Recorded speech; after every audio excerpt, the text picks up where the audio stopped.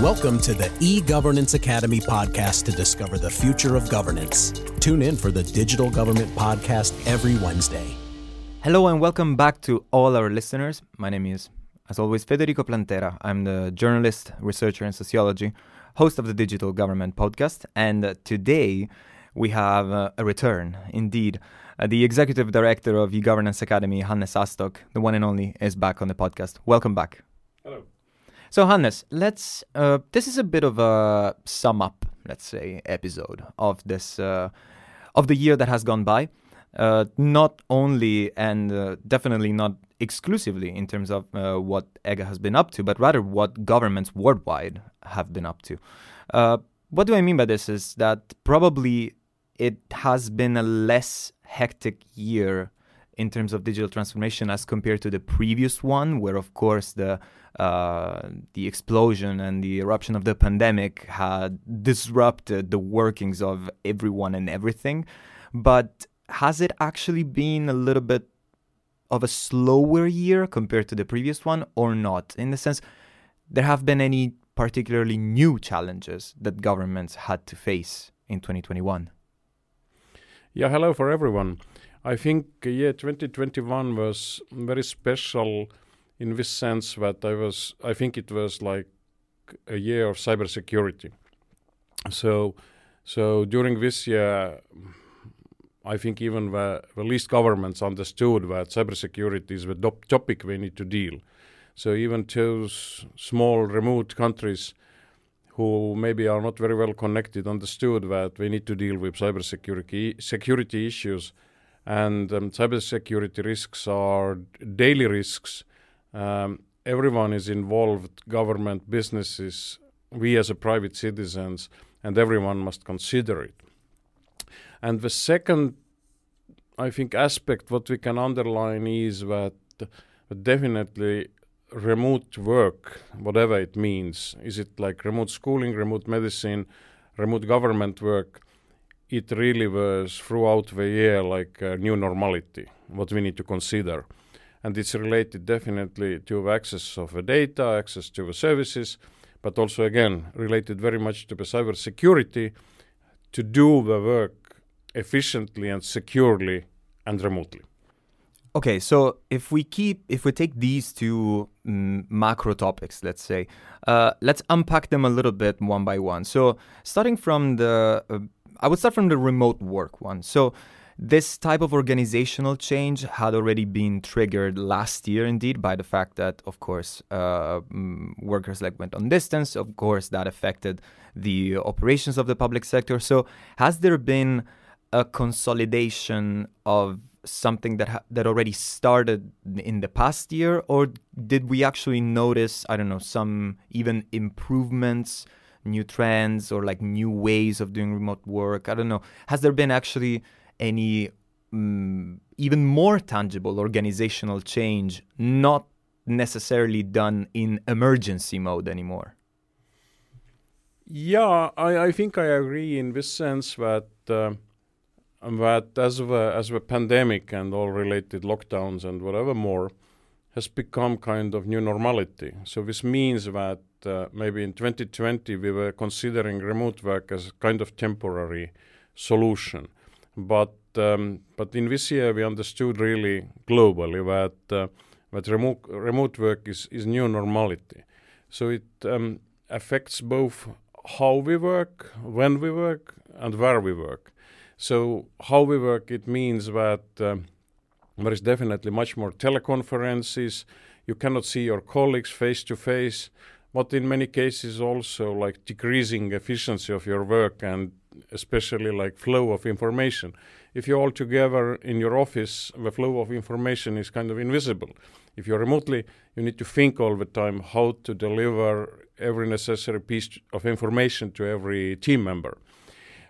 Also, it affects where we work, meaning that we need less offices probably because maybe half of the staff is working from home. But again, we understood that working from home might be privilege for someone.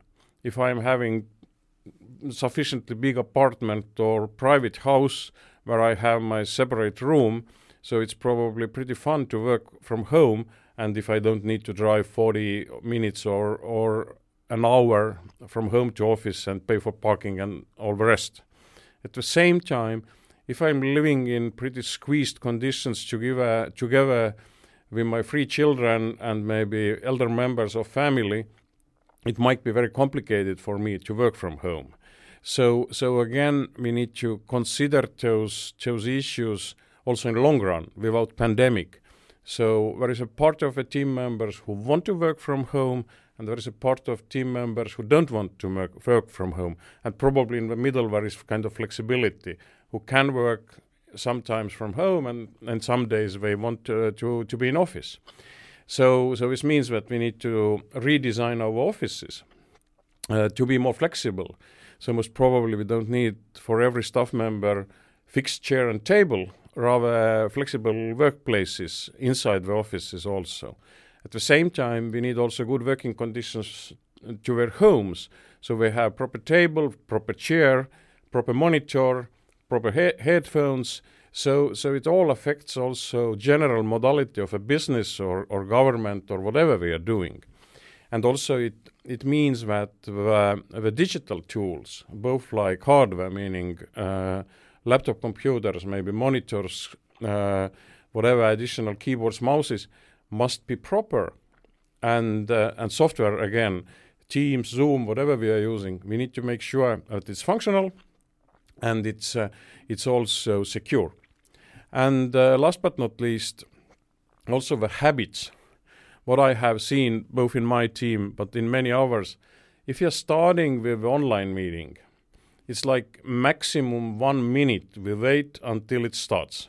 At least in Estonia, maybe in other countries. Yeah, I was about to say this is a very Estonian consideration. Okay. As an Italian, I can say that. But we'd like to save the time because there is many people who are waiting online. Yeah, of course. Still, if we are starting the meeting in the office, it's usually starting like 3, 4, 5 minutes later because everyone is grabbing coffee and being late and chit-chat and whatever more. And even worse, if it's hybrid meeting, everyone is online in time and must wait until everyone is grabbing coffee and a bit late and I take my computer, I take my papers and whatever more. So it's also, again, another question how our working culture is changing related to the remote work, hybrid work and traditional work. So in this sense, I think it has been a learning having consequences not only to the digital tools, but very much to the physical environments and physical behavior of the citizens. No, absolutely. And actually, you said the word that was just like forming in my head, which was exactly flexibility, which means not just, let's say, to contemplate the possibility that working from home can happen, but also that someone might not want to work from home but do it from the office. And indeed, just giving like both possibilities and adapting the working culture and the working modes exactly in a way that could favor the realization of both, depending on what are one person's preferences or one person's needs, actually. Because you mentioned, of course, like having the proper hardware, etc. I would add on an aesthetical note also proper backgrounds. Maybe not like the digital ones, just a nice like bookshelf or something. Yeah, but sometimes it's getting ridiculous. I was just a few days ago in teleconference where there was like 5 participants. And all of them were using one of virtual backgrounds, what is probably kind of standard one for Teams or Zoom. So it looks like everyone at the same place, at the same room, but already it looks a bit ridiculous. Yes. I've never seen that, not even like in other videos, but I can totally imagine how it could look like. Maybe it was like a very dull background. I don't know. In any case, the topic about the organizational challenges is something that we have seen within eGovernance Academy, but at the same time, it's something that, of course, like all employers from their own indeed management perspective, they have had to deal with, and probably they will keep having to deal with. And then let's move now to the second one, which was the security aspect.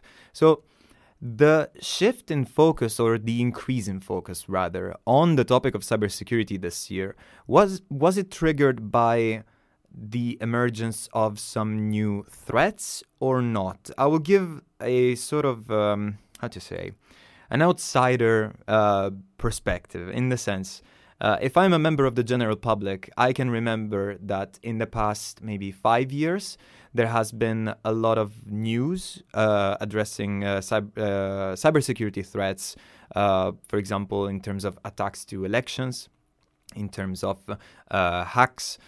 So if I think of those past 5 years comparatively to this past 1 year, maybe I might have not seen a lot of that talk happening on mainstream media. But then the question is the threat landscape changing in that sense? Why there has been an increase in attention to cybersecurity? In your opinion, huh? Yeah, it's a very broad issue with cybersecurity. A few years ago, someone from F-Secure, famous Finnish cybersecurity company, classified the typical bad guys into 3 categories. So first of all, there are criminals who want usually to steal your money or other resources you have. Secondly, there are terrorists who want just to destroy something in cyber, also in cyber world. And the third group of bad guys are who? You can guess? I don't know, inside... Governments. Governments themselves. Government themselves, yeah. Okay, why then? So governments are always interested either about your data, so it's probably not your own government, but pretty usually some other governments. So other governments are interested about other governments' data. Maybe governments are often involved also in espionage, technical espionage, and also more and more various kind of also partly we can say terrorist operations to shut down gasoline pipeline, as we saw in US. Either it was maybe a ransom issue, so related to criminals, but sometimes also to create a mess in the country, information war, to destabilize one or another country they are interested about. So I think this landscape remains very much similar, but also more and more we see the convergence of one or another group. Like governments are hiring terrorists to be themselves invisible, but ask them to attack someone, to destroy someone or something. Criminals may ask terrorists to do something, and so on. Indeed, something that I was just going to add is the fact that maybe the government's role indeed could become has become more coveted and covered in this sense. Sure. Especially, for example, in the last year, if we could point out to one of these type of more hybrid threats for the way that they're managed. Maybe a lot of misinformation campaigns about restrictions and lockdowns and vaccinations of the everything alternative media. Let's say everything what you like to see to create mess in the country you are interested about, and maybe manipulate also election results, but also or destroy confidence towards the government and so on. Could we say maybe, exactly, since you mentioned confidence right now towards the government, could we maybe say that one of the big targets of cybersecurity threats in the past year has been exactly trust? It is more visible probably now, and more what we can read from the media. But at the same time, now going down to a lower level, there was endless number of ransomware cases. Even what we have read and learned, even in pretty ordinary countries, even the school information system, what could be locked down and ask for ransomware, because probably the schools, maybe their information systems are not that secure in some countries. So terrorists or criminals manage to lock down the system, ask for ransomware. Maybe it's not big money, asking just for 5,000 euros, but as usually maybe schools haven't backed up their data, so they cannot start from the beginning having data, and so on and so on. And also more and more, not maybe even that much digital attacks, but also human attacks, meaning calls for phishing for PIN codes, asking about your bank access and so on and so on. So asking about your credit card data. So it's becoming so normal. So it's even not that much directly related with kind of phishing, even not to the digital tools, but just access to your digital banking, by example. So it's all creating kind of mess and sometimes also distrust towards the digital tools. But again, it's like it was like more than 100 years ago when first cars were appearing. So no one knows what to do with them. They look dangerous because children were playing at the streets, and when the car was arriving, no one knows what to do. Now we have proper traffic rules. Now we know how to behave, and everyone can drive the car, definitely until he's not drunk, and so on. So we have rules. We know how to handle it. So maybe with digital, we are somehow at the same situation, but there are still a lot of people who considering only opportunities, but not risk and challenges. So, but I think this year was really the one when almost everyone understood that digital is something wherefrom we can benefit, but also we need to be careful. And then since we mentioned risk and challenges, I will focus a little more on the challenges topic, because related to the first element that we were addressing, which was the organizational changes in the work and the modality of work. Like if you think back to this past year, let's see how that could have. Let's give the audience like some practical examples. How these organizational challenges, let's say, might have reflected in the work of eGovernance Academy in the past year. For example, do you recall anything? Because I've heard about midnight seminars or like with the other side of the world, actually with the side of the world that you were visiting also, no? Yeah, exactly. It's also brings us to a situation that if you want to be a global organization, you need to adjust also towards various time zones, cultures, regulations, and so on. And definitely working remotely with, let's say, South Pacific countries, there is an advantage that you don't need to fly almost like 24 hours to get there and then back, the same trip. But at the same time, if you want to have with those governments proper online sessions, you need to be ready to do it 2 a.m. at home or 4 a.m. at home. What is another challenge for our experts to work in such a night time.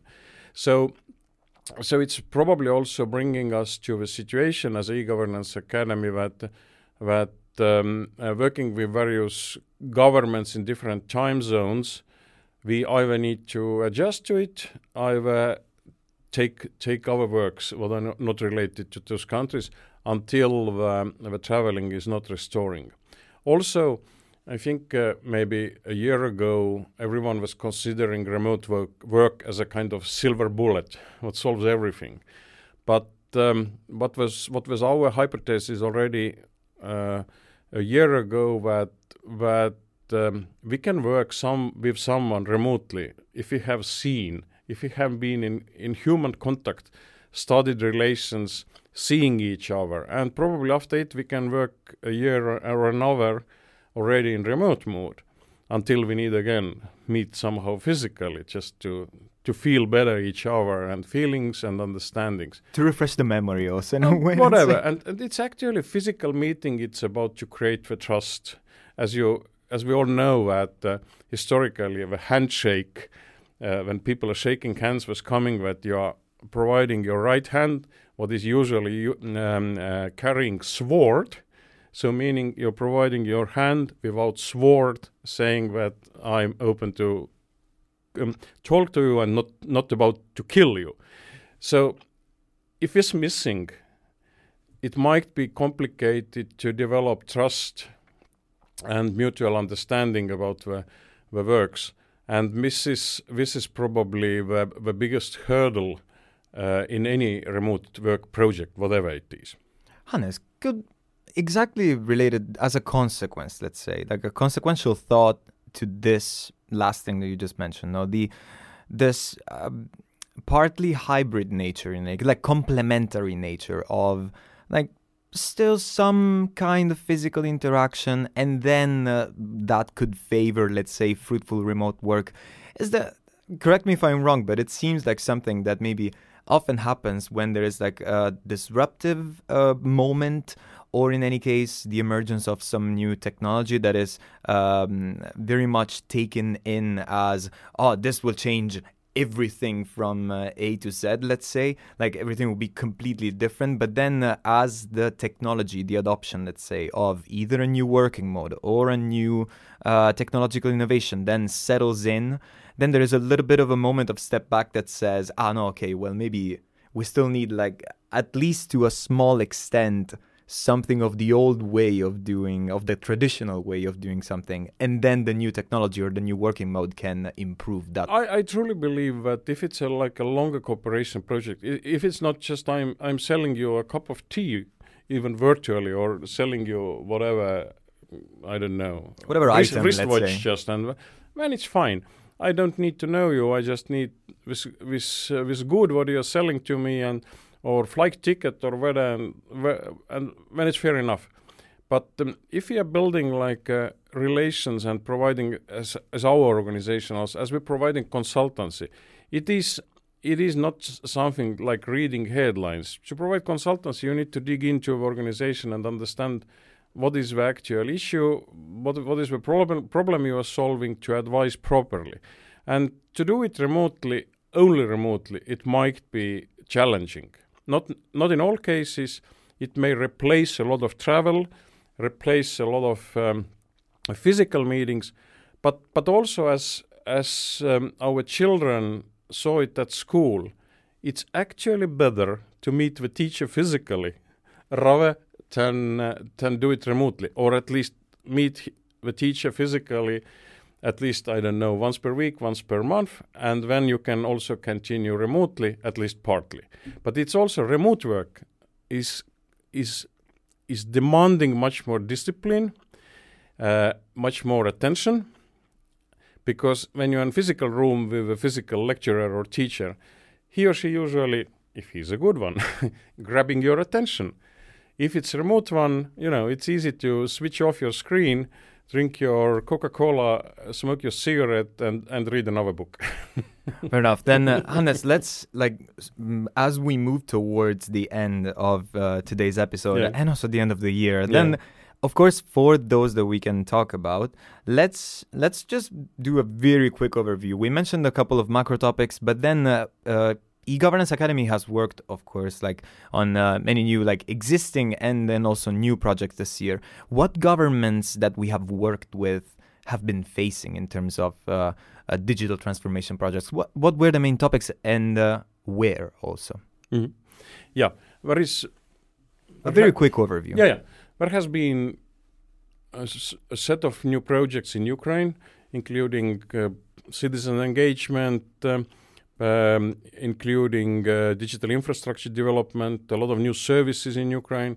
We were involved also in COVID passport development in Ukraine, what is acceptable in European Union also, so mutually recognized COVID passport, also cybersecurity related projects in Ukraine, a lot of digital maturity assessments in various countries, in Europe, in Asia, in Africa, various technology adaptation projects also in several continents. So a lot of good work, and also we are happy that our virtual trainings and also study visits are now increasing again, and we have hosted at least around 10 visitors groups during this year. So also important to mention that we passed European Union accreditation, what is called pillar assessment, so we can now more closely work with European Union development cooperation projects globally, and a lot of good cooperation development also with other international donors, what is very important for us, as our main operations are finalized by the international donor community. Also, our team was growing. We hired several new experts. We are happy that they are now with us. So again, as a digital is now more and more mainstreaming, more and more consultancies is asked from Estonia, and we are really happy that also Estonian government has now passed the new digital strategy for next years and actively working with its implementation plan. So we hope to hear also excellent news about new developments in Estonian digital government during next year. Perfect. Hannes, I will close off this episode by just reprising a little bit what was the title of this year's e-governance conference that was held in Tallinn in May. It was a digital decade in 1 year, no? And we saw this consolidation now. More trends are, and very likely, of course, to come up in the next year. I think that this will probably keep it like for another episode for January, most likely, and instead. This is what we can do, but anyway, we will discuss again next May, from 10 to 12 May in Tallinn in e-governance conference. Again, the next trends, what is a next generation digital government, what are preconditions for it, and how we actually demystify this next generation digital government. So please book in your calendars 10 to 12 May in Tallinn, either physically here or either online as usually. Exactly, because the e-governance conference is coming again yearly, this time exactly, Hannes, as you said, from May 10th to May 12th. It will happen both physically in Tallinn and it will be streamed online. And for the rest, something that I just hope all our listeners will manage to enjoy physically with your family and your loved ones is exactly the end of this year. And with this also episode of the Digital Government Podcast, I just thank Hannes for participating. Thank you very much and happy holidays for everyone. Exactly. And all of you for listening and tuning in once again. Enjoy your holidays. Catch up soon. This podcast is brought to you by eGovernance Academy. Tune in on next Wednesday.